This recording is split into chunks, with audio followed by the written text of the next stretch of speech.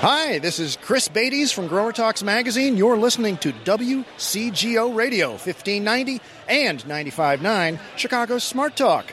The Mike Nowak Show starts in 3, 2, 1. This guy's a real jerk. He always acts like he's the only one in the preserves. This jerk is a trail hog, whether he's on bike or on foot. Not only does this jerk walk down the middle of the trail, but his music is so loud he's oblivious to others. On your right, jerk! Sometimes there's an entire family of jerks, 4 wide on the trail. Hey jerk, pay attention to your kids. That's not what we meant. People should travel on the right and let others pass on the left. But that's not how this family of jerks rolls. Hey jerk, this is a terrible place to take a photo. Acting like you own the trail is rude and could have disastrous consequences. Zigzagging on a trail? Yeah, that's a jerk move.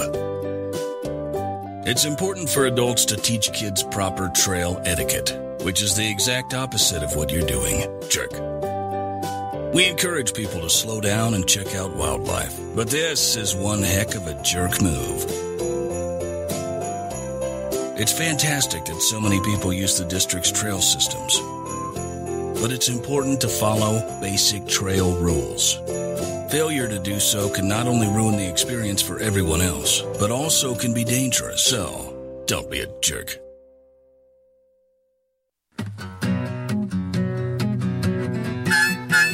It's the Mike Nowak Show with Peggy Malecki. Green, gardening, and environment radio. Flavored with a dash of humor. Welcome to intelligent, irreverent talk about plants and the planet they grow on.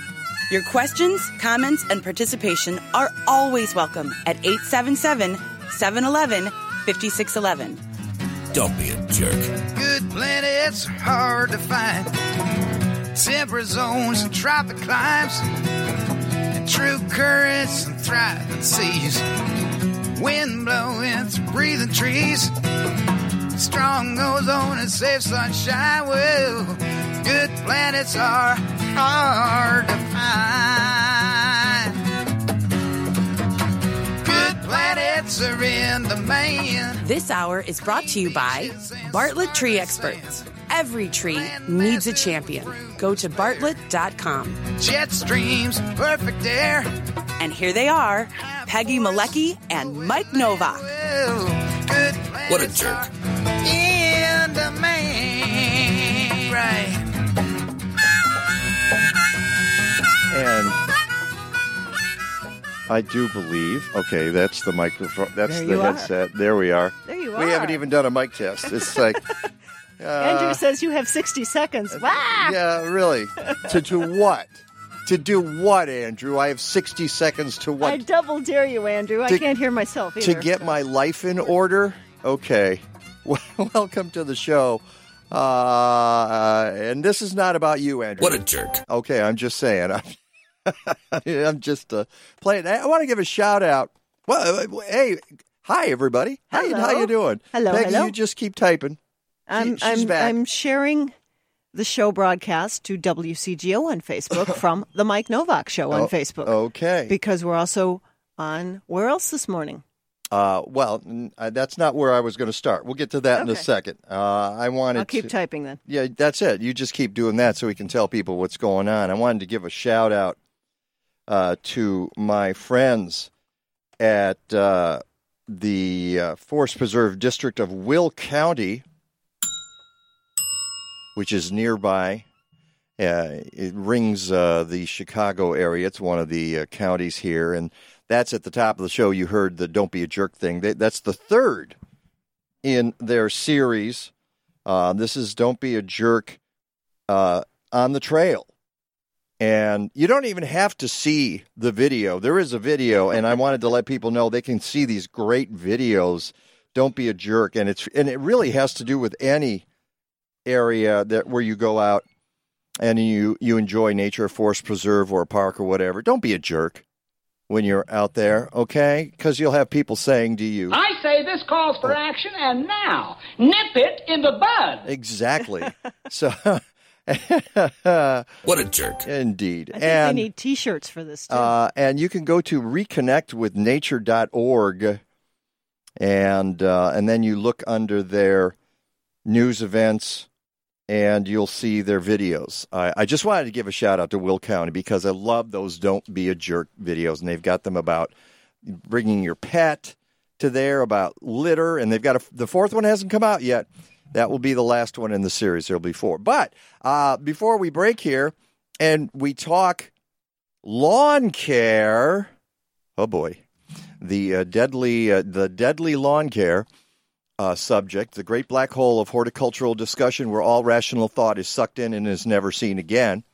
We want to let people know we're all over the place. We are out there. Not only are we streaming live on Facebook at The Mike Novak Show on Facebook, and also those of you who are my friends, also my local page, Mike Novak.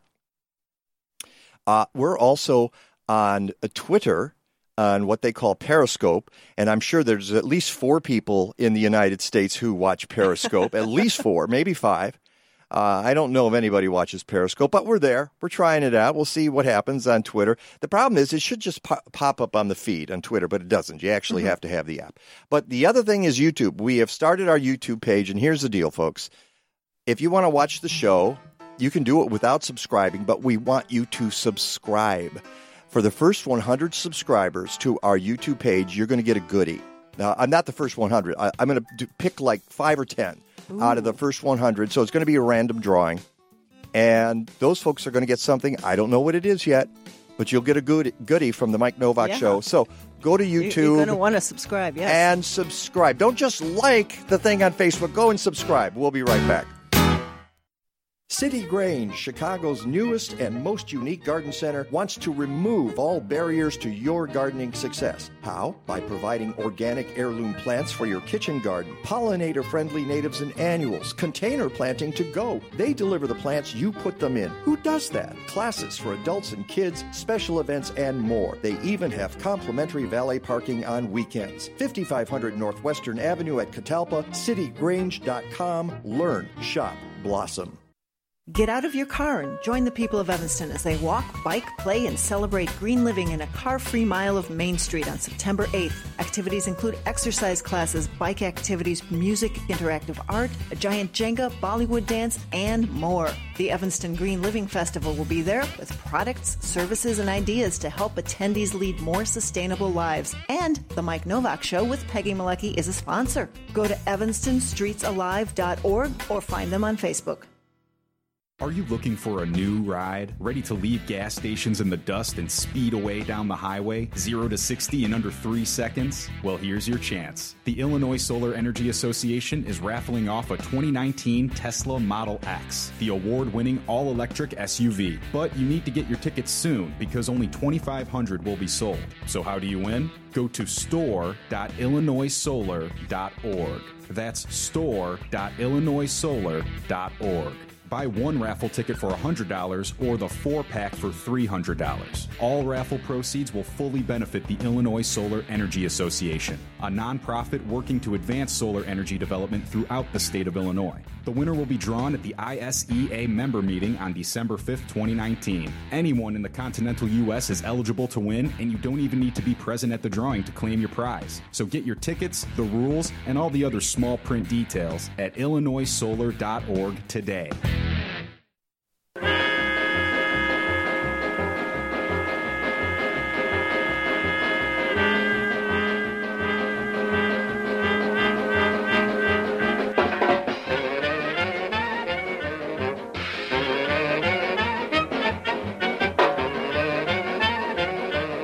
Welcome back to the Mike Novak Show with Peggy Malecki, and I'm playing this because a listener wrote to me last week. I played Powerhouse from Looney Tunes. Mm-hmm. Carl Stalling put it together. This is the original version by a guy named Raymond Scott. And it's the original Powerhouse, and I didn't know there was an original Powerhouse. So, Steven. And Looney Tunes did a cover of it? Did a cover of Powerhouse for their cartoons.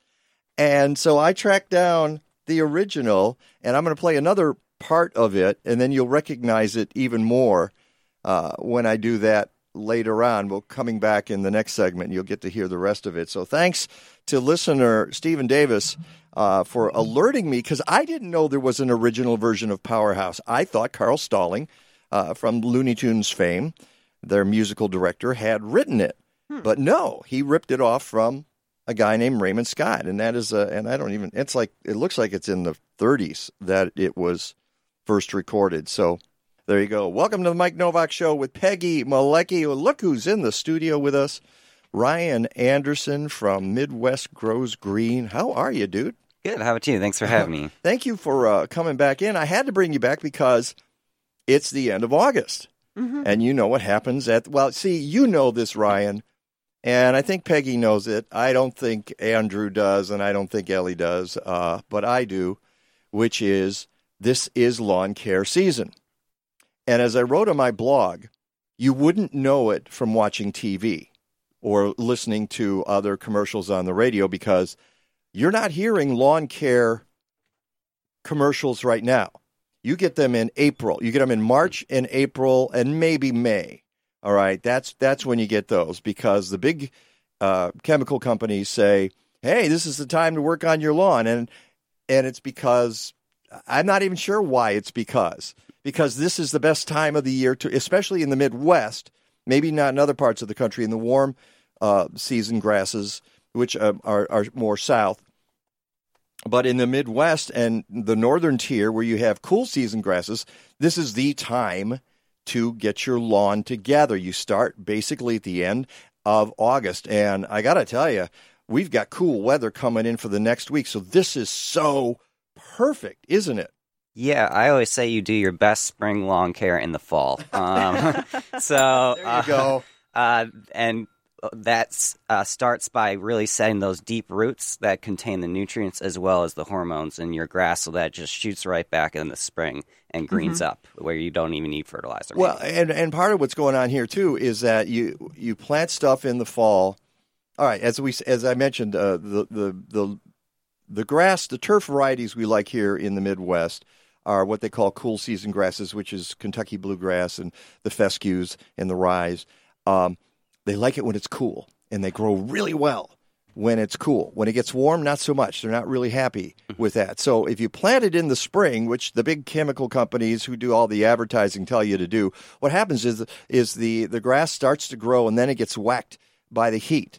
Mm-hmm. And now you're coddling it through the summer and trying to keep it alive. If you do it in August, the turf germinates, and then it germinates into cool weather, which it really loves, and then it sends down its roots, and then you can get it lush in the fall, and then it'll die back or go dormant in the winter, and in the spring it's ready to rock. Yeah, and the other concern with spring, I mean, sometimes it's good to overseed in spring, but a lot of times when you're fertilizing, the nutrients will go to the shoots. So focus on the shoots and not the roots, which is a big problem because that could actually stress out the plant. And that's where we can get such things as burning or anything like that. Good point also, yeah. And that's one of the things that happens in the fall, even with trees, is that the energy goes into the roots and not in the leaf production. And, of course, in lawn, the leaf production is a blade of grass. So that's why I try to hammer this every year, let folks know this is the time to do it. I don't know if anybody's listening. And as you say, you can overseed any time of year. All right. Explain what overseeding is, Ryan. Yeah. So overseeding, it depends on the type of grass. Kentucky bluegrass, you might not need to overseed as much. But with fescue... Well, wait a second. Explain why that is. And I know why that is. So Kentucky bluegrass spreads laterally by rhizomes. So it could actually... you might not even need to overseed it at all. But fescue does not spread by rhizomes. So you do need to do that overseed for the fescue just to get that dense, deeply rooted turfgrass system so that it outcompetes weeds as well as other pests for that space and the nutrients as well as the sunlight. Although I will say, and we got a call pouring in here. I bet we got a lawn care question. And by the way, if you're interested in that, 877-711-5611 is our phone number. We're happy to answer your lawn care questions. one thing I will say, and then we're going to get to our guest who's on the phone as well, is I think what some folks do is they got this huge bare patch in their lawn, and they say, don't worry, the Kentucky bluegrass will spread, as you say. It'll fill it in. It's not going to fill it in. I mean, you got to do some overseeding if you got a huge bare patch, but to some degree, yeah, it spreads. But you got to use common sense. As I tell folks, okay, you got a part of your garden where a plant died. You don't wait for the other plants to spread. What do? You go out and get another plant, and you fill in that area. Same thing with overseeding is that, and it also makes your turf stronger. You want more grass plants to outcompete the weeds, and that's all part of what we're going to talk about this morning, which is natural lawn care. Some people call it organic lawn care. I prefer to call it natural lawn care. Or sustainable lawn care. However, smart lawn care. Non-chemical lawn care. All of that stuff, all right? Because you don't have to resort to the weed and feed, which is poison in synthetic fertility. That's what I call weed and feed, and nobody would buy it if they called it poison in synthetic fertility, so that's why they call it weed and feed, because it's a cute name. All right. Hey, let's go to the phone then and bring in our other guest here, and that is Brandon Losey, or Losey, I guess. That's how you pronounce your last name, right, Brandon? Yep. L-O-W-C, Losey. Oh, okay. Losey. And he's from Ringer's Landscaping in the Chicago area. And this is one of the things you do as well. You help people with their natural lawn care efforts. Is there anything we said just now that you would take issue with or that you want to add to?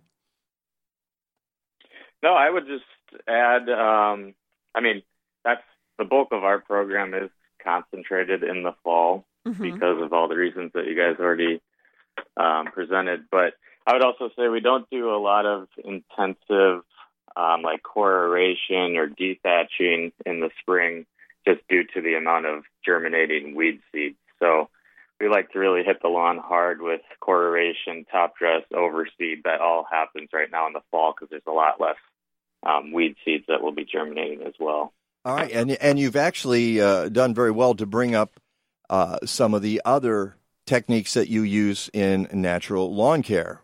We had mentioned overseeding, but you're talking about core aeration, which is a big deal if you want a healthy lawn. So let's start there. I mean, I could explain why core aeration works, but and our caller has that exact question. Well, why don't we go to our caller then? All right, fine. One of these days we're going to get a real screen where they can just say caller. And it's not texted to me, and I write it down and show it to you. Exactly. She wrote it in crayon. Well, actually, she wrote it in blood, and then and I have to see it. So, Tom, hi, Tom. You're on the Mike Novak Show with Peggy Malecki.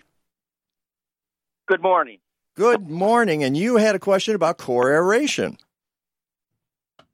Yes, that's right. I have heard that it's good. It's a great sort of pre-step to seeding your lawn. But then I also heard something about some sort of a rake-like device, which isn't aeration, but it's supposed to be as good as, if not better. So if you could please elaborate on those, if you're aware of the rake thing as well. Sure. And I got a feeling, Ryan and Brandon, that he's talking about a power rake is what I'm thinking. Does either of you? Brandon, what do you think? Yeah, I mean, we refer to it as dethatching or power raking. That would be a method utilized if you had a lot of thatch buildup in your lawn, which is usually due to too much nitrogen and low organic matter and poor soil biology, so that thatch layer isn't getting broken down and returned to the soil. But yeah, it's sort of an intensive raking out of the dead thatch layer in order to open up airspace and the flow of water and oxygen into the root structure of the grass. Right, and that again is something we would do in the fall, because in the spring you're just going to stir up a lot of weed seeds. So he keeps mentioning weed seeds, and this is one of the things you need to know, whether you're doing your lawn or doing your garden. When you start digging around and raking up stuff, you're raking up weed seeds as well. So you give them an opportunity to germinate. And we should also point out here, Tom, that the power raking or dethatching is not the same as core aeration. It is a different process. And Ryan, I'm going to let you start on there with core aeration and explain. And I've used a core aerator before, just so you know, Brandon. I've had my hands on one of those puppies, and it'll drag you around the yard like nobody's business. That's all I got to say about that. But Ryan, explain what core aeration, what it is and what it does. Yeah, so core aeration is basically taking these whole plugs about 3 to 6 inches deep. Once you kind of leave it on the ground, it looks kind of like goose poop. I beg your pardon. You can't say that. Yeah, I don't think you can say that. Wait a minute. But yeah, it's a really great way to reduce that soil compaction because you want to let that air, the water, as well as the nutrients get in and out of that soil profile is the focus with the core aeration. So there's a lot of machines that you can probably rent from a hardware store. And it's really great, we're talking about overseeding, to do that core aeration right before the overseed so that you can ensure that seed to soil contact as well, because you're opening up holes and allowing some space. And it can also reduce some of that thatch as well. Yeah. Brandon, anything you want to add on core aeration, and then I'll throw in my 2 cents. No, yeah, I mean, I think especially focusing core aeration on high traffic areas in your lawn, compaction is sort of the trigger for most weed issues. Dandelions and crabgrass, these types of weeds really like compacted soil. And creeping Charlie, or ground, and creeping Charlie, or ground ivy, as some people call it, loves compacted soil. So what I would say is that you mentioned a really good point, Brandon, which is, and I have the perfect example, which is my backyard. My neighbors have kids and have had kids in that yard for a decade. Okay, different families, different kids come in, and they have compacted that soil like crazy. So when it rains, that soil turns into a lake because the water cannot drain fast enough. And so it sits there, and that's because the soil has been compacted by all the use, all the walking on it, all the playing, all the soccer that's on there. My yard, I have no kids, and I have a cat. My cat treads very lightly in my backyard, and I amend my soil, and I don't use I haven't core aerated ever in my backyard because I haven't had to. It drains very nicely, and then I don't compact it. So when we get a rainstorm and I look at my neighbor's yard that's a lake, mine's all drained. It's all nice and green. And that's the point of core aeration. You want the water to be able to drain, but you want the roots to be able to go down of grass or plants, whatever you have growing there. You want the roots to not get stopped by the hard pan that is there. So that's why you core aerate. Now, Tom, do you have hard pan in your yard? Would you say your soil is compacted? I would. We've never had the core aeration done before. So just listening to you, I appreciate it. It's been very helpful, and I could see, I could totally see a need for it. I was curious too. Forgive me for kind of changing channels here for a second. No, that's all right. And you may have covered this prior. Okay. What sort of grass seed would you recommend for like the northwest side of Chicago, if that helps the area? All right. We got about 2 minutes here. We'll break, but we'll hold you if we need to, Tom. What's more important than the northwest side of Chicago is whether you have sun or shade. Absolutely, yeah. So if you have sunny, about 8 hours of sun or more, you want to get a Kentucky bluegrass mix, predominantly Kentucky bluegrass. You can get some fescues in there as well. If it's a shady area, you want to look at tall fescue dominant mixes. Because they can handle that. Brandon, are there any particular brands that you like? Brandon. Oh, we've lost Brandon. All right, we got to get Brandon back. One of the things I will say is it also depends, Tom, on what you want to do with your yard. If you want high traffic on it, as Ryan says, Kentucky bluegrass is probably an answer. It's pretty tough. It also demands more water and a little more care. Got to keep your eye on it. You can get these low-mow or no-mow brands now. They have a lot of fescues in them, but they're not necessarily something you're going to play soccer on. Mm-hmm. But you can walk on them, but you also don't mow them as much, and so they're a little taller and they're pretty, but it might not be that really flat surface that people are used to in those commercials on TV. But they also don't require a lot of maintenance, so that's the good right, Ryan? Yeah, fescue you don't see a lot in sports fields, but it's good for a shady area. You're not going to see that. In fact, I'm glad you brought that. That's a good segue. Tom, I hope this helped. The other thing I will say is you might need to aerate more than once. You might do it in the fall. You might do it again a year later. Just keep it up until the soil is friable. Write to me, Mike at MikeNovak.net. I'll give you more information, okay? We'll be right back. Hi, this is Peggy. McHenry County's largest annual Green Living event is also one of our area's best green events. The 2019 Green Living Expo, November 2nd at McHenry County College in Crystal Lake, attracts hundreds of attendees. We know, we've been there, and it's impressed us for years. So get your business in front of this crowd as a vendor or sponsor. And yes, green holiday gift ideas are welcome too. Call 815-479-7765 or email sustainability@mchenry.edu.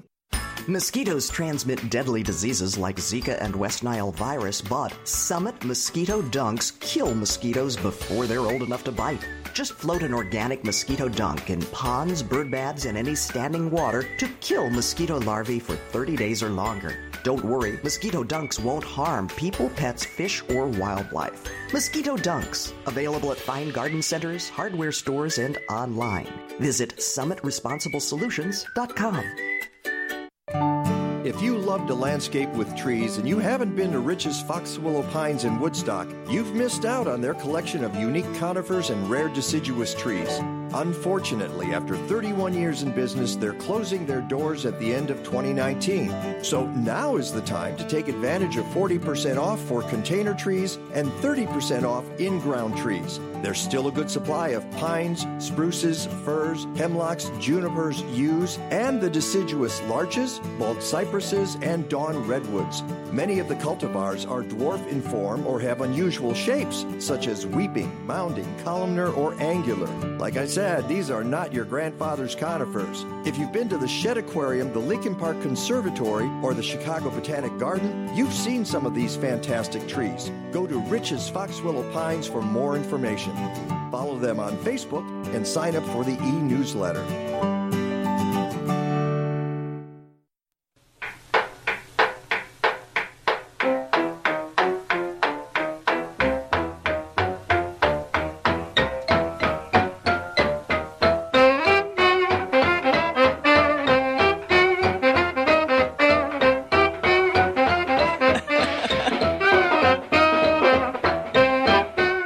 That's the second part of Powerhouse that I was telling you about. It's pretty cool, by Raymond Scott. And this is the part you might recognize from the Looney Tunes, but they orchestrated it a little bit differently. We should post our playlists after the show. We should sometime. So there you go. That's my tribute to Stephen Davis. Thanks for writing to tell me about that. Welcome back to the Mike Novak Show with Peggy Malecki. And I know, wait a second. Talk amongst yourselves. Talk amongst ourselves. Okay. Well, we are here this morning with Ryan Anderson and Brandon Losey. Talking about natural lawn care. So, okay, you ready? And before we get back to lawn care, you got a minute for your trees? Bartlett Tree Experts is a sponsor of the Plant Clinic at the Morton Arboretum, and the Arboretum, in its latest plant health care report, has information about something called seasonal needle drop. In autumn, many evergreens will drop older needles. This is a normal process. Needles on an evergreen live for a limited number of years. At the end of their lives, these needles will turn brown and eventually fall off. On some evergreens, such as white pine or arborvitae, this process can be very dramatic, making the evergreen look like it's dying. To determine if your tree has a disease or is going through normal needle drop, check the location of the browning. Trees going through normal needle drop will have a fairly uniform brown or yellow appearance in the interior of the tree, since this is where the oldest needles are located. After a few weeks, these needles will fall off, leaving the tree looking normal and healthy. Trees with a disease may have brown needles in various areas of the tree, depending on the disease, but the appearance will not be as uniform as that of needle drop, and the tree won't look healthy. If you're unsure, give Bartlett Tree Experts a call, because every tree needs a champion. Go to bartlett.com. It's the Mike Novak Show with Peggy Malecki. We have, as Peggy said, Ryan Anderson and Brandon Losey talking about lawn care, and the calls are pouring in. Don't worry, Ryan. We're going to get to Midwest Grows Green and what you're doing with Stonyfield Organic, because they're taking a couple of fields across the Midwest and taking care of them in an organic way. You mentioned athletic fields, and we'll talk, and parks, and we'll talk about that. And that seems to be the trend now. A lot of municipalities are saying, and I know the city of Chicago has done the same thing. Yeah, we try not to use any of that stuff anymore, and we'll talk about reasons why you shouldn't do that. But who have we got on the line now? We've got Carl from the northwest side of Chicago. Hey, Carl, you're on the mic. What? No? Okay. Oh, he's gone. Oh, Carl. All right. We hardly knew you.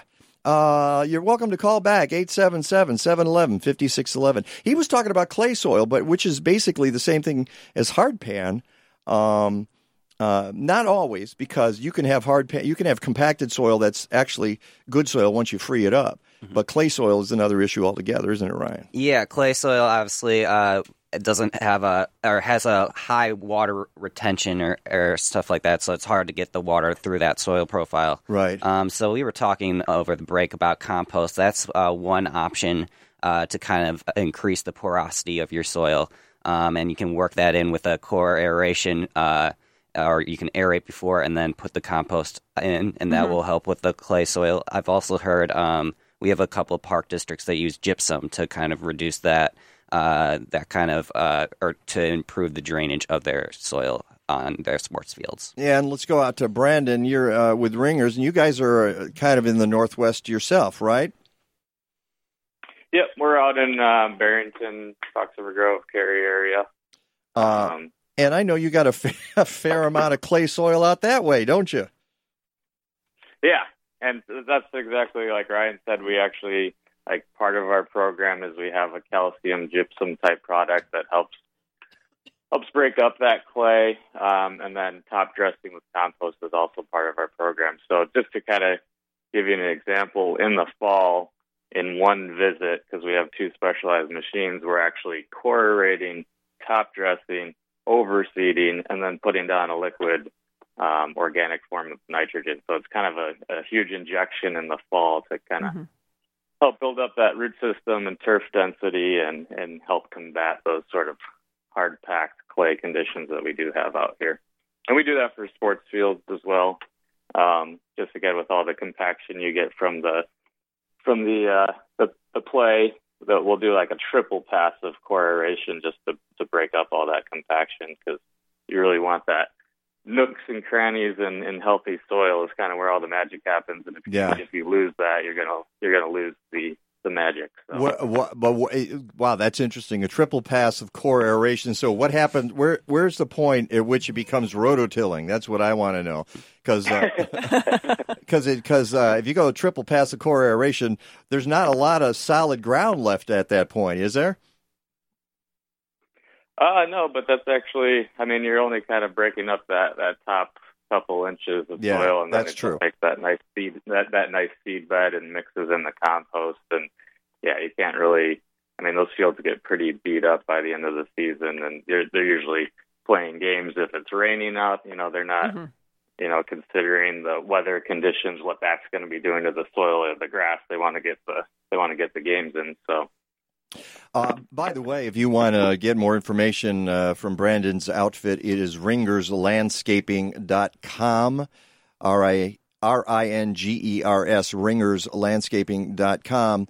And if you want to know more about what Ryan Anderson is doing, he is at midwestgrowsgreen.org, and you can find out about there. And they've got lots of great tips here at Midwest Grows Green and the projects they're working on. But I wanted to recap really quickly for those listening. We're talking about fall lawn care, and one of the best things you can do, and I'm glad we started out that phone call with the phone call from Tom, is one of the best things you can do is core aerate.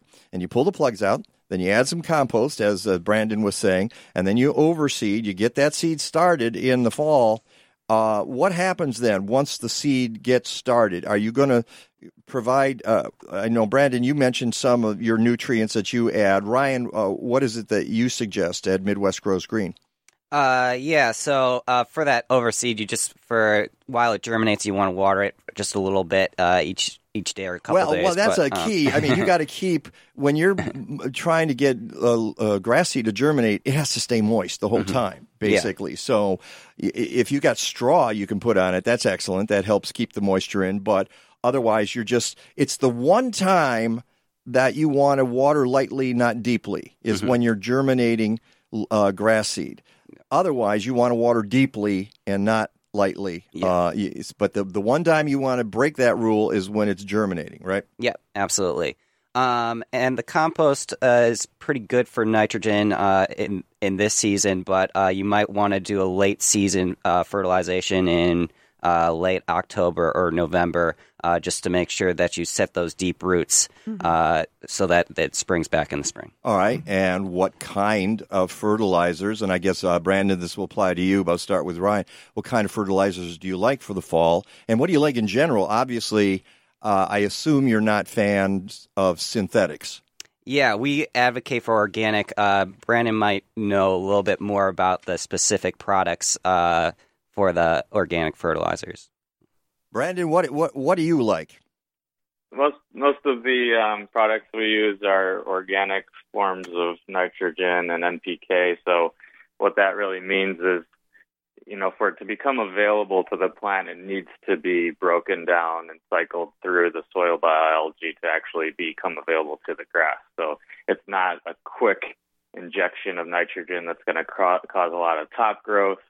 And it's also not going to leach out in any bodies of water nearby. So that's sort of the benefit, is it sort of is held in the soil and slowly made available to the plant through healthy soil biology. So it's usually from like chicken manure or kelp or organic sources.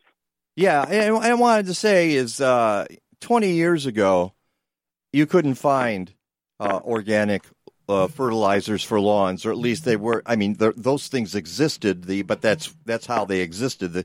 You would look for chicken manure, you look for I'm going to blank on it. Different kinds of meal, feather meal, and those kinds of things. Yeah. Now you can go to companies like Espoma and Dr. Earth, and they have specific organic lawn care fertilizers.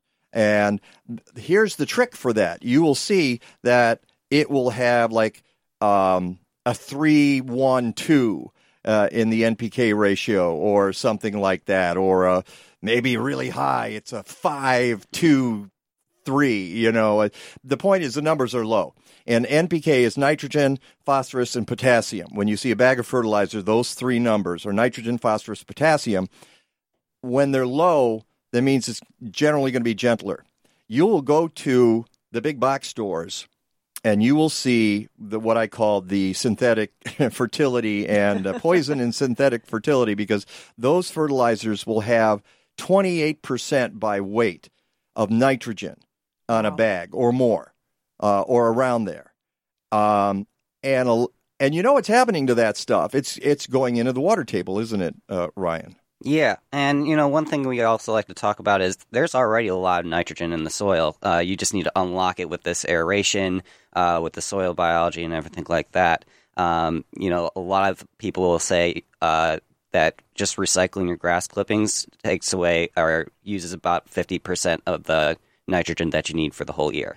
So, if you do these, what are you telling me, that I should leave my clippings on my lawn? Yes, absolutely. That's leave your crazy clippings talk. on the lawn. Another thing is the leaf mulch. Once the leaves fall on the ground, don't compost that and return it to the soil as well, because that's also nitrogen, phosphorus, and potassium in those leaves. And mulch the leaves right on the lawn.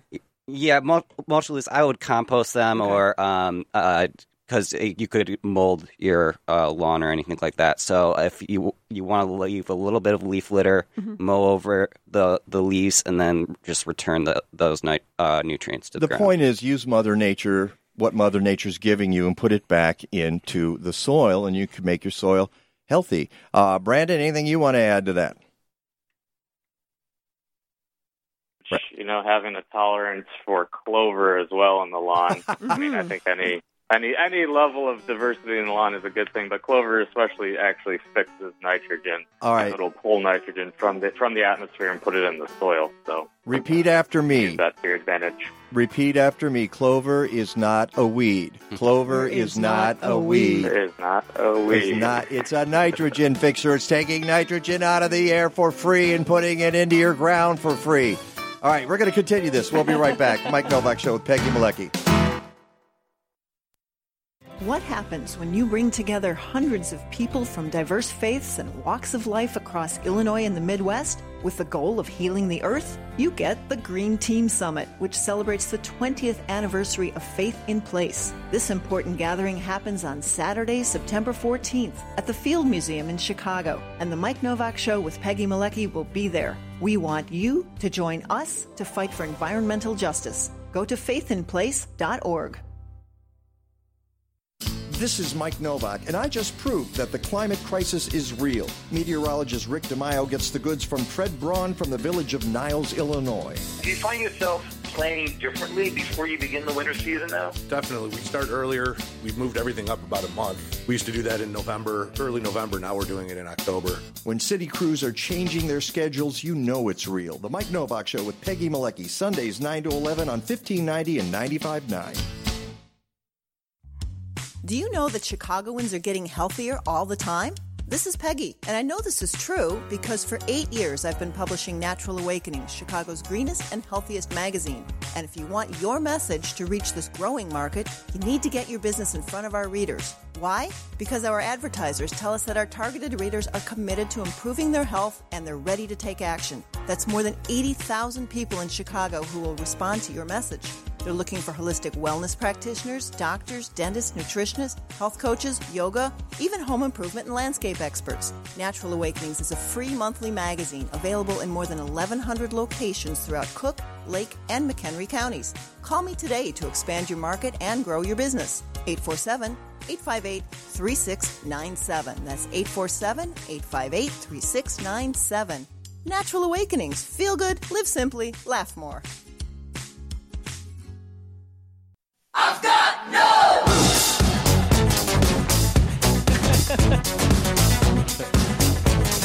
See, that's what happens if you turn your sprinkler on 15 minutes a day at noon.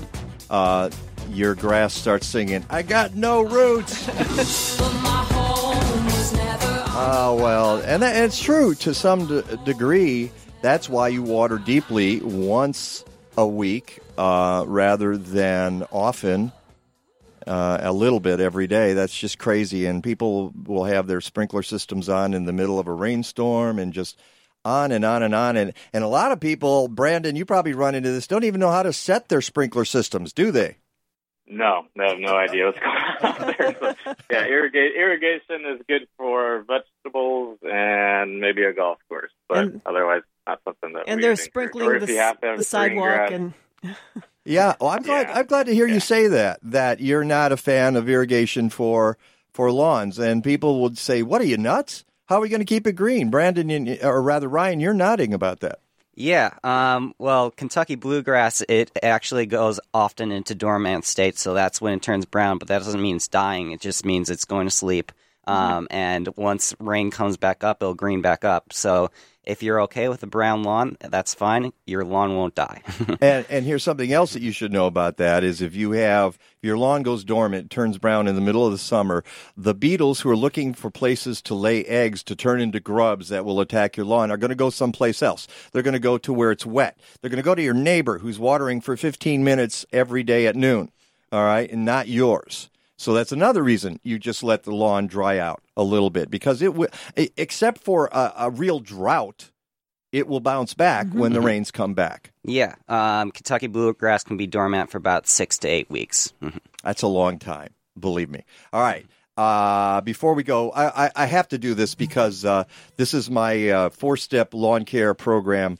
Dan Costa came up with this years ago, and I stole it from him, and I use this all the time. And this is how 4-step programs work. And I'm beginning to realize they're not advertising 4-step programs a lot anymore, but in the day, that was what folks did. They told you needed to apply fertilizer and pesticides, herbicides, 4 times a year, minimum, just to get things going. My new rule is if you fertilize once a year, you're probably fine. Yeah. If you need to do that at all, because as Ryan said, if you leave the grass clippings on the ground, you're doing that yourself. And as Brandon pointed out, if you leave the clover in the ground, you're getting nitrogen fixed in the soil anyway, so you don't need this. But here's how the 4-step lawn care programs work. Step 1, apply lawn fertilizer with too much nitrogen, weakening your lawn to insects and diseases. Step 2, apply insect and disease control to cure the problems created by over-fertilization. Step 3, plant grass seed to repair the damage caused by steps 1 and 2. Step 4, return to step 1. There you go. That's how those programs work, and you get sucked into it, and that's the deal. If you do it naturally, you don't worry about that. You leave the clippings on the lawn, you core aerate, you overseed, you use organic fertilizers, natural fertilizers, you mow high. We haven't gotten to that, right? Mm-hmm. And do you, Brad, I got to ask you, do people ever ask you how high you're mowing their lawns?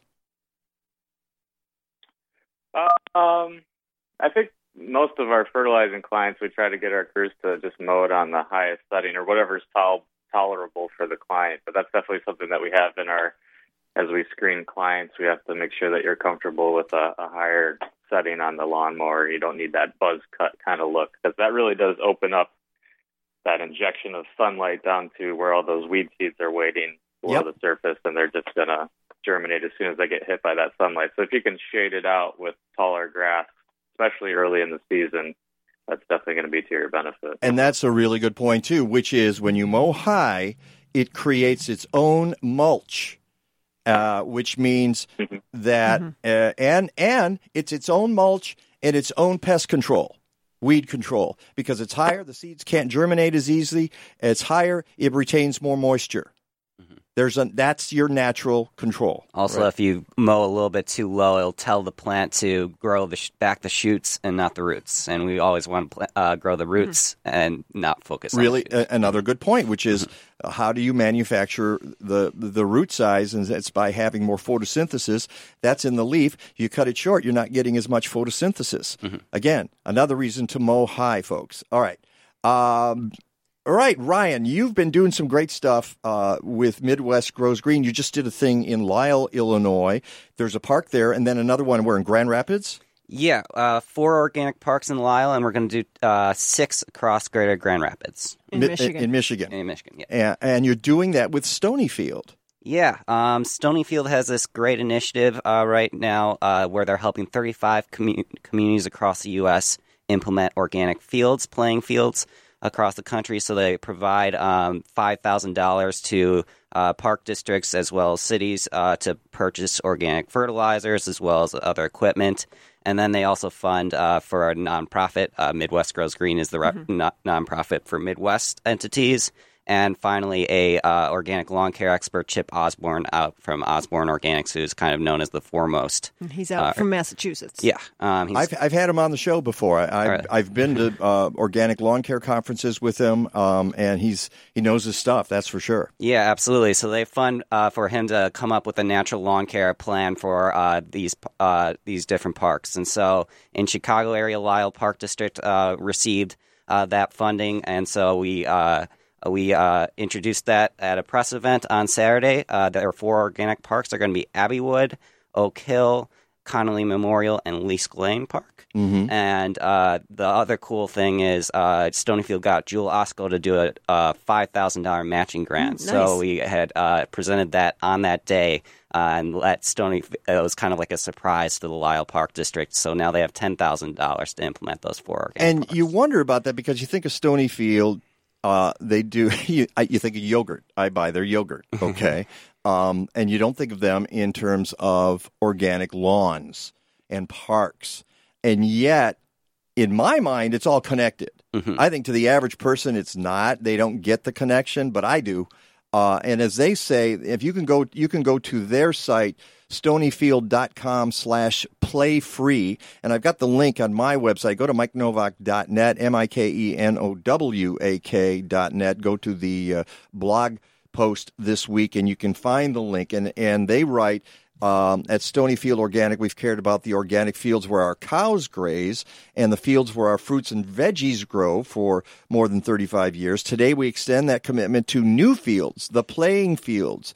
More than 26 million kids play sports on fields, and 65% of fields are sprayed with harmful pesticides. It's time for a change. And that makes perfect sense to me. So that's kind of the mission. And so you've teamed with them and you're doing this, and that's a great program. Yeah, it's fantastic.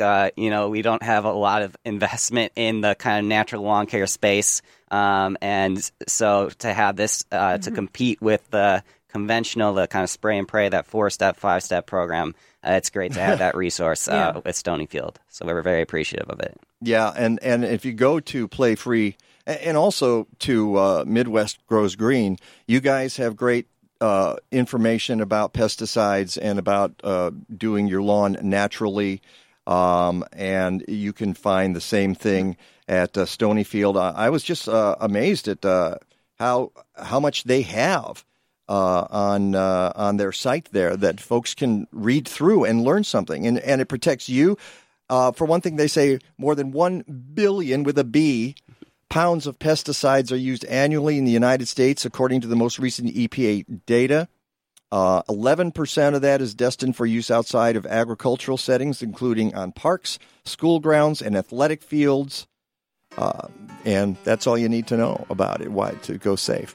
Well, listen to that. It's the music. We got to say goodbye. Thank you so much for being here with us, Ryan Anderson. You can go to MidwestGrowsGreen.org. Brandon Losey, thanks for joining us. Also, go to RingersLandscaping.com if you're in the Chicago area.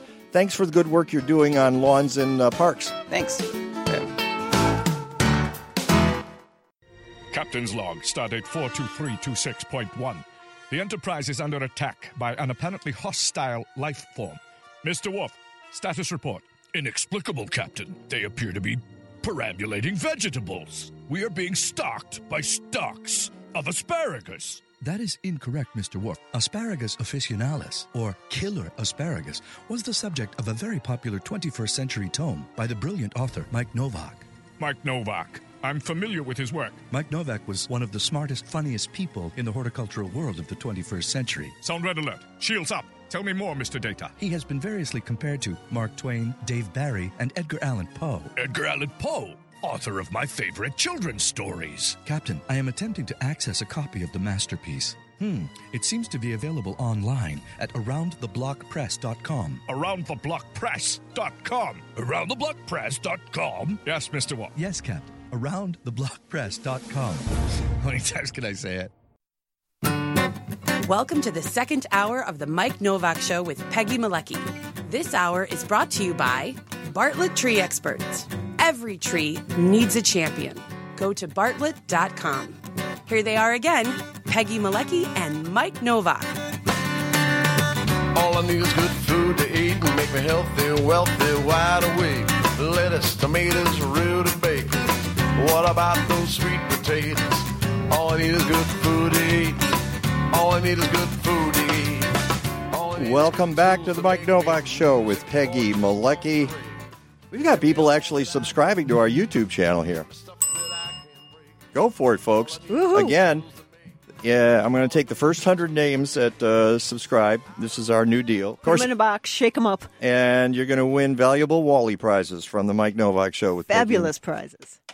Fabulous Wally prizes. And so just go to the YouTube page, watch the live stream, and subscribe. And we're still working on it, even though it says Mighty House Home Improvement Radio. No, that's our show. Pay no attention to that. Oh, Andrew, does anything ever work right exactly the way you want to? Not really, no. No, okay. No. This is a lesson for you, pal. As you go out into the big world, when you move forward now and join the work world, nothing will ever work out exactly the way you want it to. It's a good lesson. That's true. It is a good lesson. And then you'll find out that, the Amazon is on fire and the Arctic is on fire and there's other stuff going on. Alaska's on fire and Yeah. And we're going to have to talk about that. I actually had to make reference to that. I don't even know what to say at this point because we lose the Amazon, game over. Game might be over already, but you lose the Amazon, we're done. We're cooked.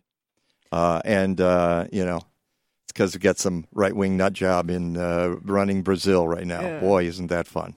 Okay. We don't have enough time for that. No, we won't, because we got other stuff we want to talk about, like... Well, coming up today from 12 to 3 at North Park Village Nature Center is Monarch Palooza. All right. That's at 5801 North Pulaski. This is Discover the Journey of the Monarch Butterfly. Observe monarch in all stages of their lives, from eggs to butterfly. They're going to be tagging and releasing on the hour, weather permitting. Well, it's a gorgeous day, so I'm presuming it's weather permitting. Mm-hmm. And there's some other things. There's music going on. There's weaving and drumming and printmaking and tagging and face painting. There's a whole lot that is happening that day, and this is through... That's today. Today. Yeah, Monarch Community Science Team at the Field Museum in the Chicago Park District. Which brings us to something that I saw based on something you sent me, and it's an article out of the Twin Cities in Minnesota. If you're seeing a lot of monarch butterflies this summer, you are not alone. Now, they're saying this about Minnesota, but I imagine it applies to the rest of the Midwest as well, and perhaps the whole country. After a few seasons of startlingly low numbers, Minnesota's monarch population has dramatically rebounded. The same goes for Wisconsin, Michigan, and southern Canada. They don't mention Illinois. This is an unusually high spike, said Kyle Johnson, a moth and butterfly specialist for the Minnesota Department of Natural Resources. The last couple of years had definitely been a low point. Yeah, you think? So they're saying that it might have something to do with people planting milkweed. So keep planting milkweed. For the eastern population. We're not talking about the western population. But just because those aren't on the rebound yet. No, but when we've talked monarch butterflies, we're basically talking about the eastern population. And it also says Cora Lund Preston said a survey of the monarch's wintering grounds in Michoacan, Mexico, found the highest population in more than a decade this past winter. So that's a good sign, and too.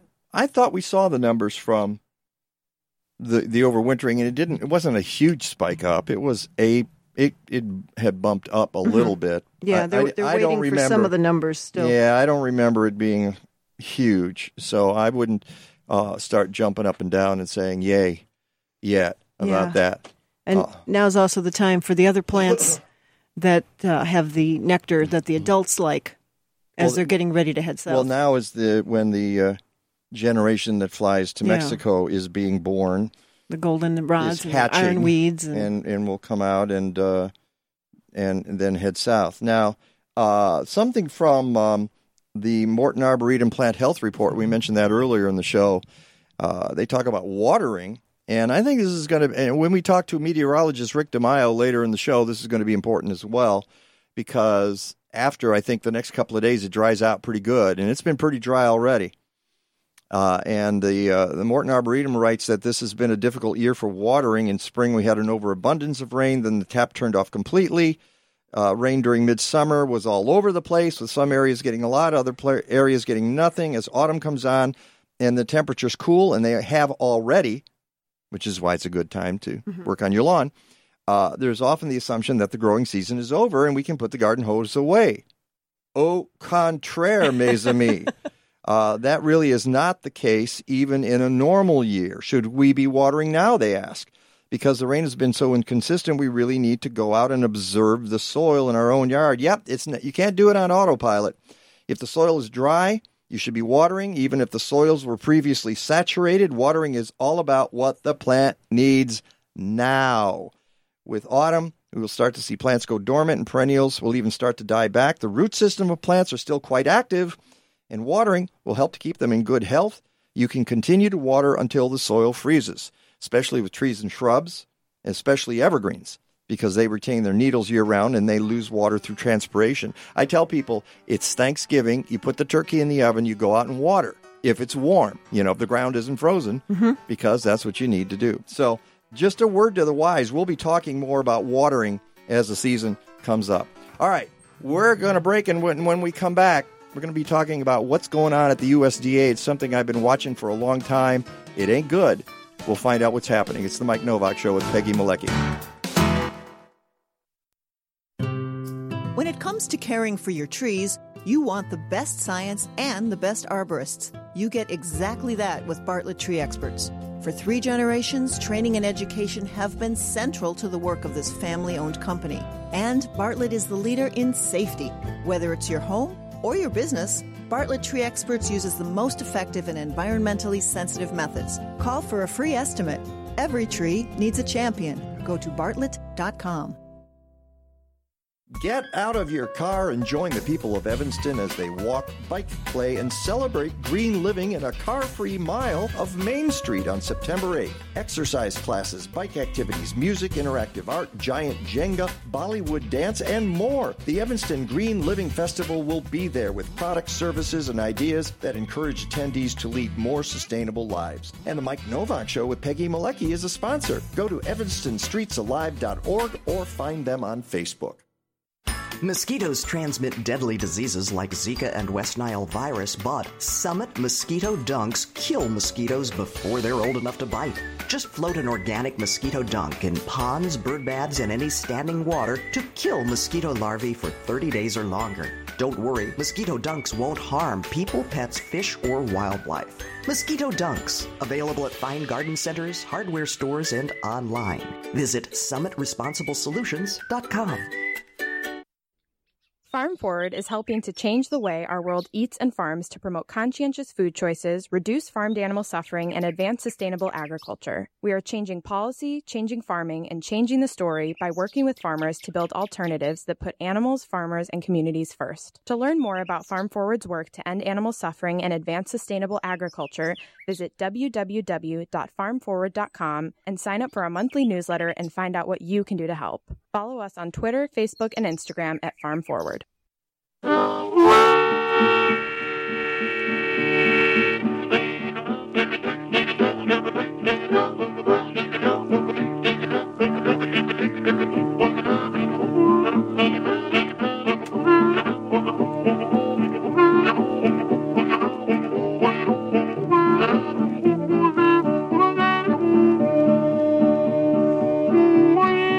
Welcome back to the Mike Novak Show with Peggy Malecki. I should probably offer a prize to whoever can figure out. I wouldn't even say you need to find the name of the song. Just tell me the artist, and you're not going to get it. It's Woody Guthrie, by the way. It's something called Struggle Blues, and it's a song that Mark Zuckerberg never heard of. Okay, so we don't have to worry about it, or the folks behind YouTube. Except we don't have a name when they block us on YouTube, and they have recently. I have to tell you my story. Block Mighty House. That's true. They're not blocking our show; they're blocking Mighty House.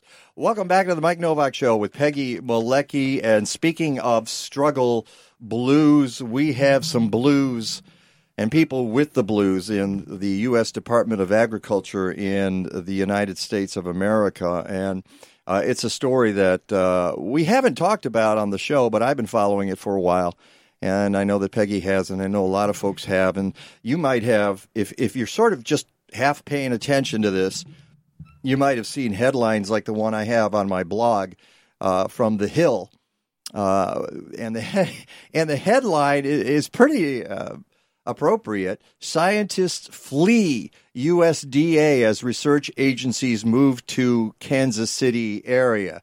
And that's what happens. You move to Kansas City and everybody jumps ship. It happens all the time. No, it doesn't, actually. This is a very unfortunate situation going on in Washington, D.C., where a couple of the agencies at the USDA were told, you're going to move. we're moving your offices to Kansas City, and they were given about 33 days to make that happen, even though the threat of that had been around since last year. But in June of this year, they pulled the plug. USDA and Sonny Perdue, the secretary of the USDA, said, yep, you got 33 days, and you can either be part of this you can uproot your family, you can take them to Kansas City, Missouri, and stay with us, or you can quit. And a few of you might be staying, but we're not telling you who yet. It's a very complex situation, which is why we have Rebecca Boehm. She's an economist with the Food and Environment Program at the Union of Concerned Scientists. I want to thank Meggie for getting her on the program. Rebecca, good morning. Good morning. Thank you so much for having me. It's such a pleasure to have you on the show because you've been covering this for a while. I've read some of your blogs about this at the Union of Concerned Scientists, obviously because this does involve science, and in some ways, and we'll get into that, it is an attack on science. We felt like we needed to discuss this on the show. So I started this, as you heard, explaining how the USDA has told folks, and it's in a couple of agencies in particular, which is the Economic Research Service, or ERS, which is a statistical agency, and the National Institute of Food and Agriculture, or the NIFA, which funds cutting-edge agricultural science. So why were these two agencies in the center of the bullseye? And what does that mean for science in the USDA? I know that's a very broad question, so pick it up however you want to at this point, Rebecca. Sure. So you did an excellent job summarizing some of what's happened relating to the relocation of ERS and the National Institute of Food and Agriculture, or NIFA. And you asked a great question about why these two agencies have the target on their backs. And I think from all that's happened since the Trump administration took office,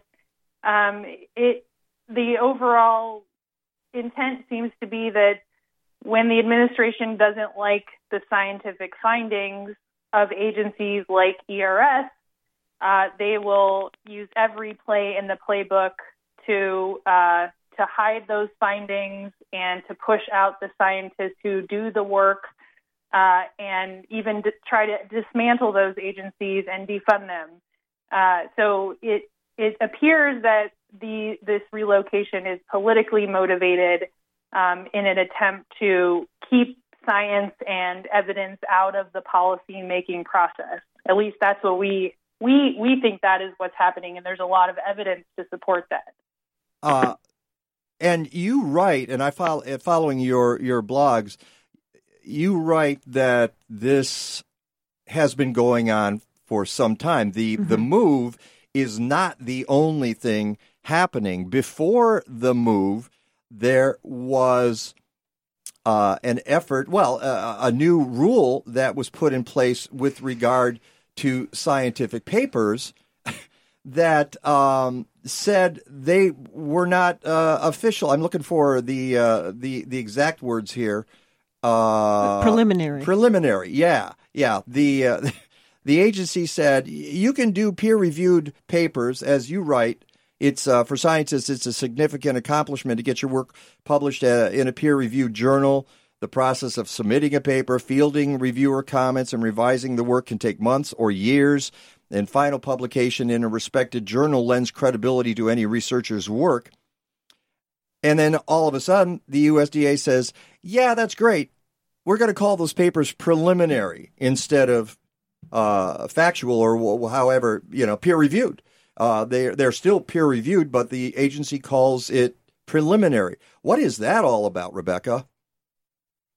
That was a policy implemented earlier in the Trump administration for researchers within certain sub-agencies at USDA, it was a change, a substantial change from the prior policy. So when researchers at ERS, for example, publish their research in these journals, which it is very challenging, and when you do that kind of work, experts in your field are reviewing it critically. It takes a long time to get a paper published in a journal. So they made this change to have this disclaimer on these peer-reviewed papers to suggest that the work was preliminary. And any researcher or scientist knows that when an article is published in a journal, it's not preliminary. Now, what's interesting is that we all know that as scientists. And so actually, because of a lot of pushback, the agency, the administration actually repealed that disclaimer.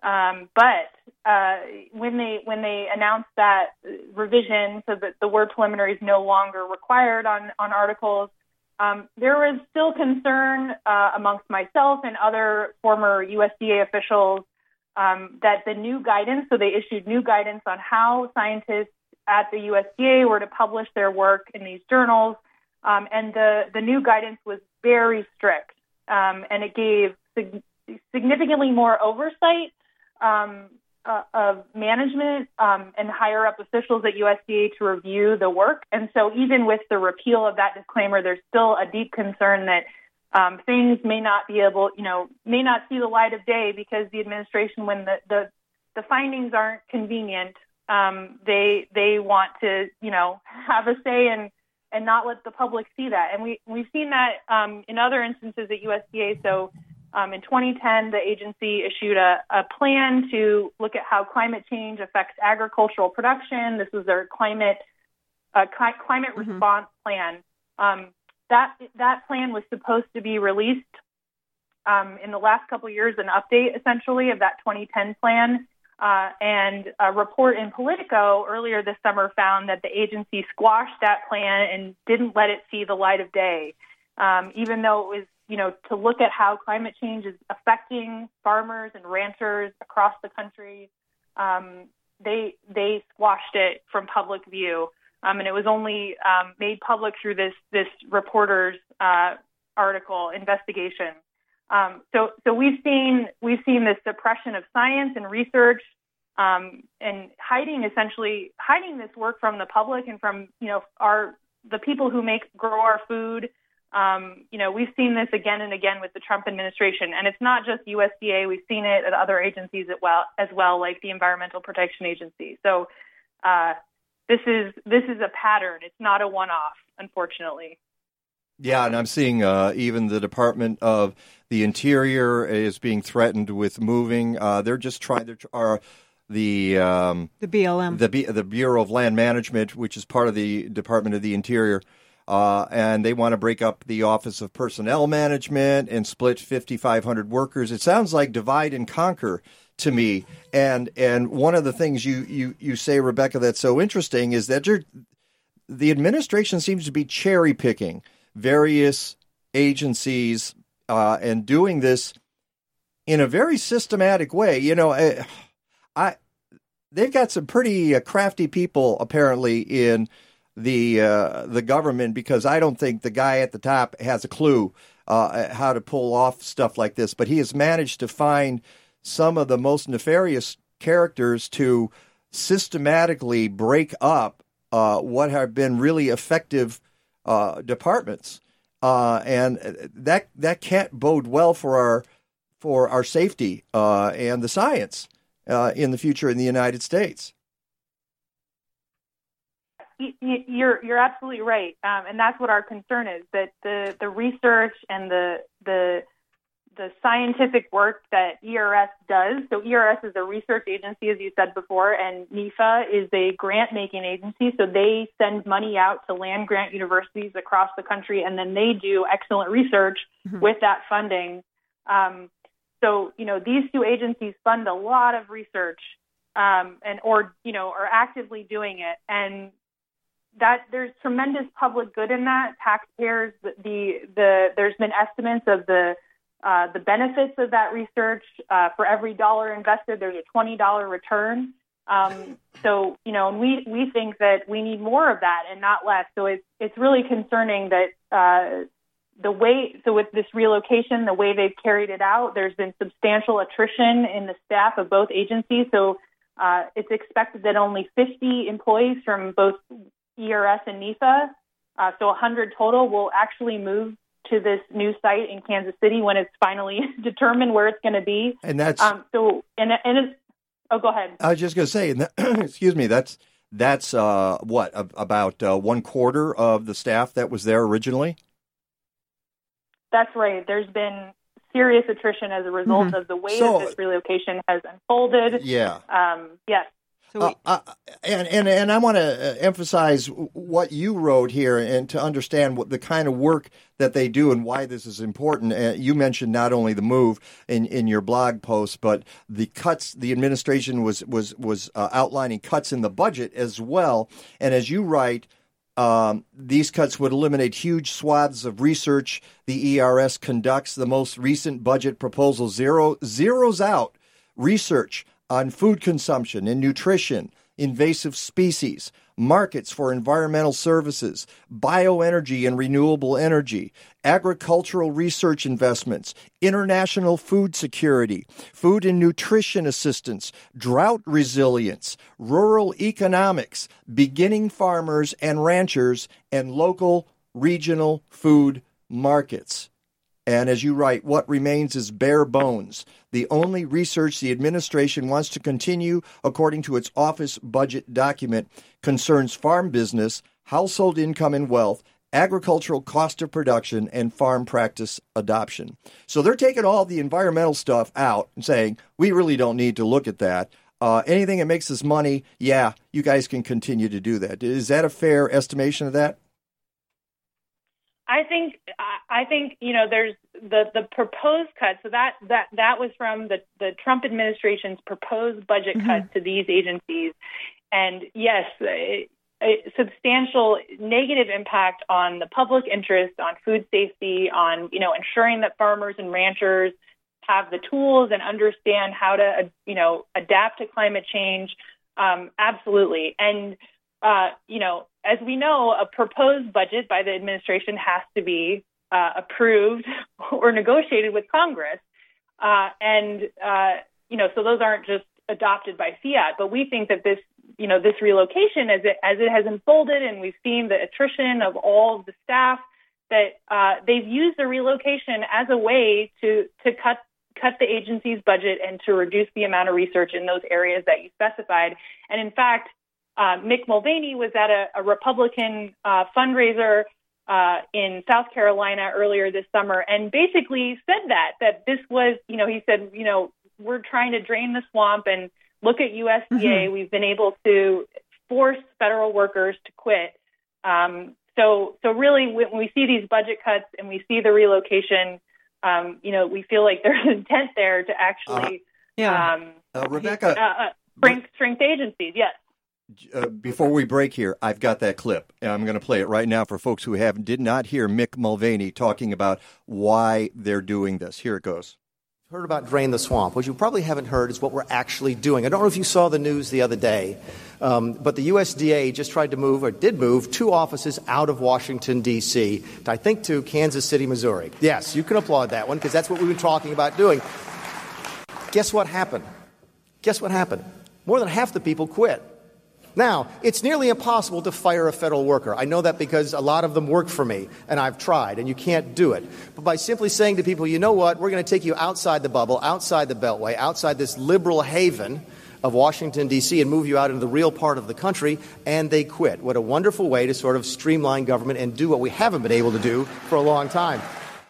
And that, if you ask me, is chilling, okay, because it's the people who want to cut government and drown it in a bathtub, get it so small you can drown it in a bathtub. They're running the show right now, and this is what they're doing. We're going to continue this conversation with Rebecca Boehm from the Union of Concerned Scientists. You're also welcome to make a comment if you want, 877-711-5611. It's the Mike Novak Show with Peggy Malecki. Have you considered how your body may impact the environment and those left behind after you die? In a Green Diva Minute, you'll learn more and be on your way to living a deeper shade of green. According to the Green Burial Council, conventional burials result in the annual use of 77,000 trees and nearly 5 million gallons of embalming fluid containing cancer-causing chemicals. And one cremation uses as much energy as a 500-mile car trip and releases 250 pounds of carbon dioxide into the atmosphere. There are many alternatives available now in the U.S. You can become a tree or even be part of rebuilding a coral reef. A green burial could be your last act of love for the earth. Do your homework for your family and talk about it now. I'm Green Diva Meg. Listen to over 500 Green Divas podcasts and learn lots of low-stress ways to live a deeper shade of green at thegreendivas.com. If you love to landscape with trees and you haven't been to Rich's Fox Willow Pines in Woodstock, you've missed out on their collection of unique conifers and rare deciduous trees. Unfortunately, after 31 years in business, they're closing their doors at the end of 2019, so now is the time to take advantage of 40% off for container trees and 30% off in-ground trees. There's a good supply of pines, spruces, firs, hemlocks, junipers, yews, and the deciduous larches, bald cypresses, and dawn redwoods. Many of the cultivars are dwarf in form or have unusual shapes, such as weeping, mounding, or angular. These are not your grandfather's conifers. Stop by, select, and tag your trees now for fall digging. By the way, the sale of all their garden art goes to Mano a Mano International Partners to build schools and clinics in Bolivia. Go to richesfoxwillowpines.com for more information. Follow them on Facebook and sign up for the e-newsletter. That's richesfoxwillowpines.com.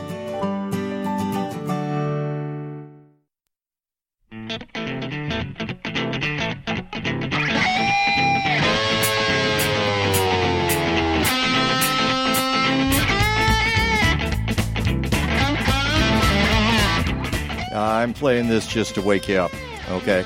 Welcome back to the Mike Novak Show with Peggy Malecki. We are talking to Rebecca Boehm from the Union of Concerned Scientists, and we're talking about the proposed move and other things of the USDA agencies from Washington, D.C. to Kansas City. And one thing I have to say about that, Rebecca, as far as I can tell, and I could be wrong, maybe something's happened in the last few days, they don't even know which side of the Mississippi River Kansas City, because they don't know which side. Where it's even going. Yeah, I don't know if it's the Mississippi. It's whatever river, Kansas City, Mo, and Kansas City, Kansas. The Missouri? I don't remember. They don't know which side of the river that the building's going to be on yet, do they? That's right. And in fact, they will move to a temporary location, the employees, as of September 30th. And then they will, for those who chose to relocate, and then another temporary location until they move into their final location. That's the current plan. And I use air quotes for plan, because that doesn't seem like a very efficient, way to move employees. No, it's not. It's because they tell them, okay, the timeline is last year, I think it was August. There were hints. Secretary Sonny Perdue says, we think we might be doing something like this. Then June comes and they say, okay, you've got 33 days to pack up your things and go.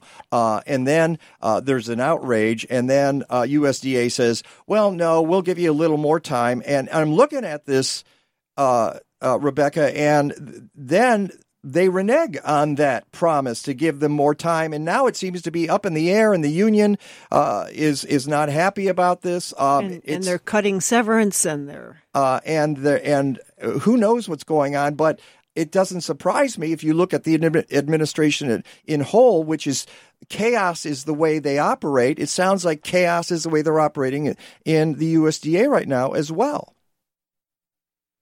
That's right. They did have, there was a potential agreement to give these potential relocating employees flexibility, so some time to telework from Washington until December of this year. There was talk of giving employees bonuses to relocate, and that is all not happening. And you'd imagine that if your intent was to keep these agencies whole, to allow them to, fulfill their missions, to do the research, that you would offer employees some of these incentives and flexibilities to keep them at the agencies because they're experts. These agencies have decades of experts doing research on food safety, on agricultural production, a whole host of really important topics to the food system. And instead, they've given employees very little incentive to relocate to Kansas City. And it's going to take there's been, reports in the news by former USDA officials that it'll take decades to replace these staff because they had so much expertise in the work that they're doing. And it's going to take a long time to rebuild. And in the meantime, there's huge negative consequences, again, for the public, for farmers and ranchers and food consumers because of the work these agencies do. And there was an article by the American Federation of Government Employees, the AFGE. Their headline on their article was that the government bungled the negotiations. They didn't bungle them. They torpedoed them. They sabotaged the negotiations because there was that deadline, that hard deadline of July 15th. Then it became December. And now Sonny Perdue is saying, oh, no, I never said that. And it seems to me this is all a way to keep anybody opposing this off balance because the goalposts they're not only being moved back, they're being moved forward, they're being moved sideways, they're being moved in all directions.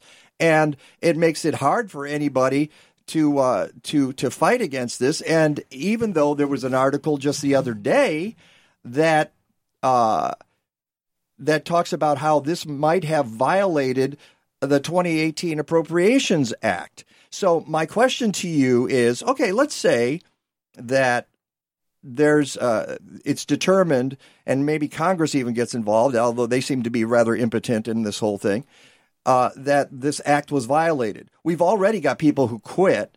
The agencies are already down to skeleton crews. Would they be able to come back? What do you think would happen? Is there any moving forward? Or is this what they had in mind all along, which let's create chaos, get a bunch of people to resign, and then let's see if they can pick up the pieces? I think that there's absolutely a role for Congress still. So Congress can provide oversight on what the administration is doing, not just looking backwards and looking at what has happened, but looking forwards to ensure that that the agencies can continue to fulfill their missions. I think that is what I'm most concerned about moving forward is, given the attrition that's happened, is that can these agencies continue to do the things that they are mandated to do? And Congress needs to step in and ask those questions. And, of course, as you say, the Inspector General, their report found that the USDA does need to get approval to do the relocation, to spend money on the relocation. So Congress should do something, should be pressuring the Secretary to get the approval. And I think that the public, given what's at stake here in terms of, the impacts that this will have on farmers and ranchers, the impacts this will have on food safety. ERS, for example, does research on food insecurity. They're tracking hunger and food security rates across the country. They do research on food safety and how regulations keep our food supply safe. I think the public should be calling their elected leaders and demanding that Congress provide oversight of what's to come and to ensure that these agencies can fulfill their mission. I think that's the key question that Congress should ask is, given how this is unfolding, are these agencies going to be able to do their work? Can they do their mission? Can they carry it out, or is it just too far gone at this point? Go ahead, Peggy. Well, one of the things you also pointed out with the Agriculture and Applied Economics Association that you're a part of, that they've kind of reviewed the cost and benefit analysis, that Purdue came out and said, well, this is going to help the taxpayers. But studies that this group has done is saying that, no, actually the taxpayers are going to come out in the red on this, that the move is not saving money. That's right. So on June 13th, when they announced that Kansas City would be the location for the new site, USDA also released an analysis of the cost savings that would be resulting from the relocation, and found that due to lower real estate costs and lower cost to staffing, that they would save $300 million over 15 years. So that's not 1 year, that's 15 years, $300 million. And which is a drop in the bucket when you think about it, over a 15-year period. But my professional association, the Agricultural and Applied Economics Association, reviewed the cost-benefit analysis that USDA released that day and found that they left out a number of costs and benefits that are real, that should have been accounted for. And they determined that, in fact, the relocation would be a loss to taxpayers in the order of $37 to $128 million. And some of the things that they left out in the analysis was that they didn't include lower real estate costs in the national capital region. So they didn't look at any potential sites in Washington, D.C. that might have lower rent. They didn't look at, the USDA didn't look at any of the buildings they own that have unused space. So that would, of course, be a savings. Right, that they could just move them right there, yes.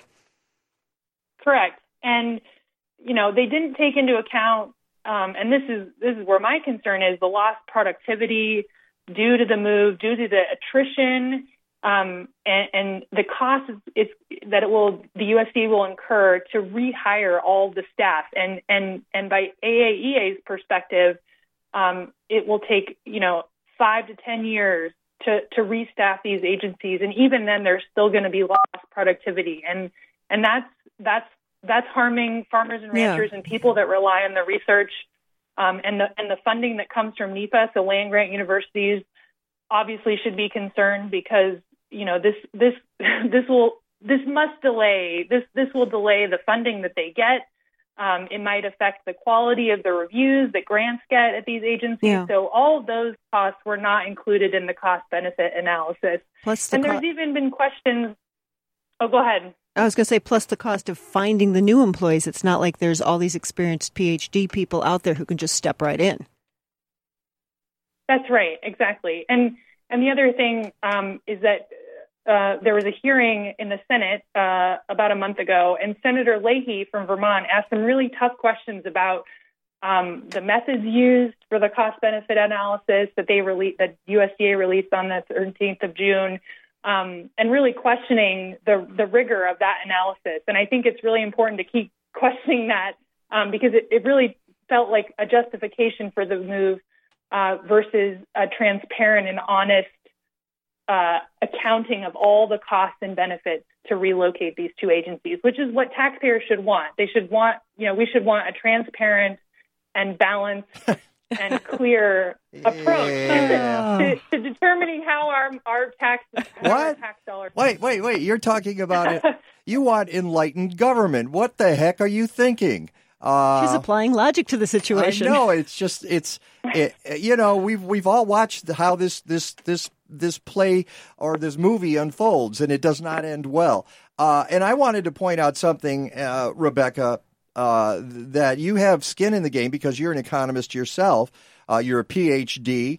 You're a member of the Agricultural and Applied Economics Association. Is that correct? That's right.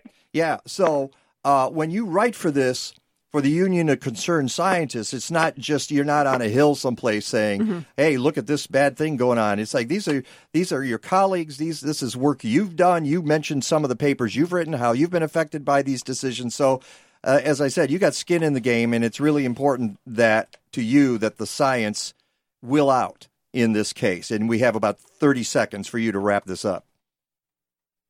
Absolutely. I think the key is that we should all want evidence and rigorous science to be used in the policymaking process, because if that's not what's being used to develop policy for food and agriculture, then what's left is politics, and that is not how we want policy to be made. That's a brilliant way of summing up. Thank you so much, Rebecca Boehm from Union of Concerned Scientists. Go to my website, MikeNovak.net. I got a ton of links there. Thank you so much for being on the show with us today. This is Mike Novak. If you're a sustainable business and you're not part of the McHenry County College Green Living Expo, my question is, what? It's McHenry County's largest annual green living event, but it's one of the best green events in the area. These folks get it. The energy is palpable. They're ready to change the world now with your help as a vendor or sponsor. Call 815-479-7765 or email sustainability@mchenry.edu. What happens when you bring together hundreds of people from diverse faiths and walks of life across Illinois and the Midwest with the goal of healing the earth? You get the Green Team Summit, which celebrates the 20th anniversary of Faith in Place. This important gathering happens on Saturday, September 14th at the Field Museum in Chicago, and the Mike Novak Show with Peggy Malecki will be there. We want you to join us to fight for environmental justice. Go to faithinplace.org. DNR Services Unlimited has been serving the north and northwest suburbs since 1992. They can take care of those little problems that never get done. They perform complete bathroom, basement, and kitchen remodels, and if you're looking for a complete home makeover, they can handle that too. Visit their website at restorethenorthshore.com or give them a call at 847-998-1687. That's restorethenorthshore.com or give them a call at 847-998-1687. It'll be easy to find someone cheaper, but a lot harder to find someone better. Stay in touch with The Mike Novak Show. Find us on Facebook at The Mike Novak Show. Use the Twitter handle at Mike Now. Send us a photo on Instagram at The Mike Novak Show or write to us, mike@mikenovak.net. We're also at thegreendivas.com and on the Gab Radio Network. Podcasts and blog posts are available every week at mikenovak.net. Sign up for posts in our newsletter on the homepage and support the sponsors who support us. Look for their logos and specials at mikenovak.net.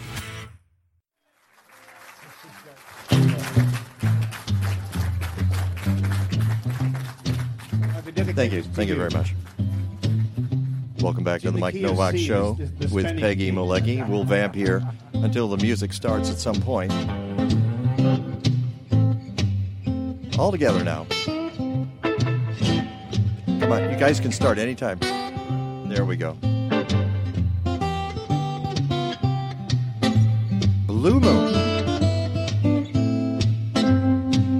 All right. That's all we need. That's all we get. Welcome back. You've got something to tell us about, Peggy. Yeah. Say, have you wanted to plant natives in your yard but weren't sure how to go about it? Yes. Fear not. Yes. Fear not. City Grange, Chicago's newest and most unique garden center, is presenting Natives for Newbies, Parts 1 and 2, on Thursday, August 29th. And Thursday, September 5th from 6:30 to 8 p.m., so this week and next week.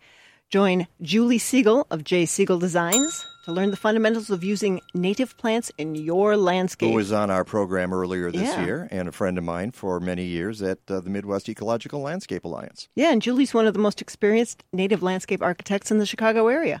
And you can find out more at City Grange on Facebook or go to citygrange.com. City Grange, learn, shop, blossom. And what are those dates again? Those dates are Thursday, August 29th and Thursday, September 5th from 6:30 to 8 p.m. So this Thursday and the following Thursday, learn about natives. And really, it helps to know what you're putting in and where you're going to put it in. And I think even if you're not a newbie to natives, you're going to learn something. It's the Mike Novak Show with Peggy Malecki. And let's bring in our meteorologist, Rick DeMaio. I don't know if you heard any of that conversation before you came on, Rick, but it's the USDA being basically picked apart by the current administration and the science being dismantled. It's disconcerting, to say the least. No, I did not hear the conversation. So what part of the USDA is being picked apart? I mean, that's a pretty big umbrella there. Yeah, it's a couple of research agencies in the USDA. The ERS? Yeah, the ERS, which is the Economic Research Service. It's a statistical agency, and the National Institute of Food and Agriculture, NIFA, which funds cutting-edge agricultural science. So basically, and land-grant colleges. Right. I mean, and it's the stuff that basically is about environmental services, bioenergy, renewable energy, agricultural research, anything that involves numbers, stats, or science is what they're trying to. They told the folks in those agencies that you're moving from Washington D.C. to Kansas City, Kansas, and it's on the Missouri River, as we should have known. My geography failed me there for a second, but they haven't even told people which side of the Missouri River they're going to be on. Where do you buy your house? Are you going to be in Kansas City, Missouri, or Kansas City, Kansas? It's unbelievable. They're just doing it to cause chaos in the agency and dismantle the science. It's really, really unfortunate. And they're leaving in droves. And it sounds like it's more so about destroying the advancement of science and the presentation of facts that might otherwise be in somewhat confrontation with what the current administration is trying to do. Well, yeah. Which we still hear them. Yeah, we still hear them saying we're going to get rid of regulations because that's going to make American corporations do things the way they want, and that makes America great again. I don't think I've ever heard of anybody saying, yeah, we don't really want people inspecting our chicken or our beef, and we want lower standards on how we want our milk processed, and we don't want cars to get 35 miles per gallon. I don't know of anybody who thinks that way and is a rational human being. I really don't. No, but what you have to do is get folks to put two and two together. So when they see a story that says the USDA is moving to Kansas City, and that's all they read because that's all they read is the headline, they don't put those pieces together and realize that it's the dismantling of the inspection of the things that keep us healthy, that make us not drop dead of diseases. Because all they know is, oh yeah, some USDA, some agriculture people are moving to Kansas City, and that's all they know. Right, and like I've heard before, there's already enough jobs in the federal government. Why do we need so many? I've actually heard some of those arguments on the days that I've listened to, and this will shock you, but I listened to Sean Hannity and Rush Limbaugh and Dan Proft in the morning every once in a while to hear not so much what the other side is saying, but how absurd the people who are listening to what the people are saying on the radio are calling in and agreeing with them. That's the scary part. That's what I think is scary, that there's actually people out there who have been brainwashed by this. And I listen to that and I go, wow, we have a lot more work to do. It's not so much getting people elected, but it's actually getting people who listen to this stuff and go, do you realize that what you're saying really doesn't make much sense? But all they know is that it's making America great again, and this is where they want us to go. So it's really challenging not only for scientists, but also for educators. So for people like me, when I go into the classroom, I'm not only trying to teach science, but I'm also trying to kind of reteach kids how to think. And there is some good news here because I have seen from both sides, and I do this every semester when I hand out a questionnaire, and I give it to students, and I say, 3 questions you have about weather and 3 questions that concern you about science. And Mike and Peg, I have seen a seismic shift over the last 2 to 3 years across the board. I have about 250 to 275 students per semester. And I've seen a seismic shift of students saying, I am concerned about science and I am concerned about the climate. But I really think we're kind of getting into the younger crowd and making them think a little bit differently. The older crowd, I don't know. They think with their pocketbooks and their 401ks. I don't think you're going to change that crowd anytime soon. Well, we've got 2 of the younger crowd. Yeah, in the other room there. They're paying attention, and we know that, and that's great. And meanwhile, of course, the Earth is on fire, the Amazon's on fire, the Arctic is on fire, and there seems to be little we can do about it because we're not even an example, a shining beacon anymore. I can't go yelling at Brazilians and say, get your act together because I have to look at Washington, D.C. here. So and I want to correct one thing that some people are saying, and you might have seen this too, Rick. I posted this on Facebook earlier this week that some people have been saying that the Amazon provides 20% of the oxygen on the planet, and it's just not true. It sucks up a lot of carbon, but it doesn't actually provide 20% of the oxygen on the Earth. And there's science to prove that, but a lot of people are saying that because they want to make their point that this is really, really destructive and it's going to really harm us in ways that we can't even imagine right now. My take on this, and believe it or not, we had about a 5-minute conversation with my students at the College of Lake County up in Grays Lake. And these are kids who are basically in a 2-year school who have come out of schools like Warren, Waukegan, Zion, up around the Libertyville area. And these are kids that were actually asking me about how bad is this and what can we do to stop this. So again, Mike and Peg, I really believe that there's a much, much more attempt from younger students and younger kids to learn more about this. I just hope that we're not hitting them over the head with the hammer and saying the only way to do this is to completely get rid of carbon by fossil fuels by 2050, which is what Bernie Sanders said. As much as I would love Bernie to succeed on that, that's not going to happen anytime soon. Okay. I think we got to come in this in a different, more delicate approach. All right, we need a 30-second forecast right here, Rick. Yeah, no problem there. Nice today, high temperature about 75. Rain tomorrow. Peg had asked me through email how much rain we're going to get tomorrow. Probably about an inch, maybe an inch and a quarter. And then right back to cooler and drier weather for Tuesday, Wednesday, Thursday, Friday, Saturday, Sunday. No rain. Temperatures near seasonal levels. Quiet, cool weather for the rest of the week, guys. All right, thank you so much. Until next time, go green or go home. How'd you like it?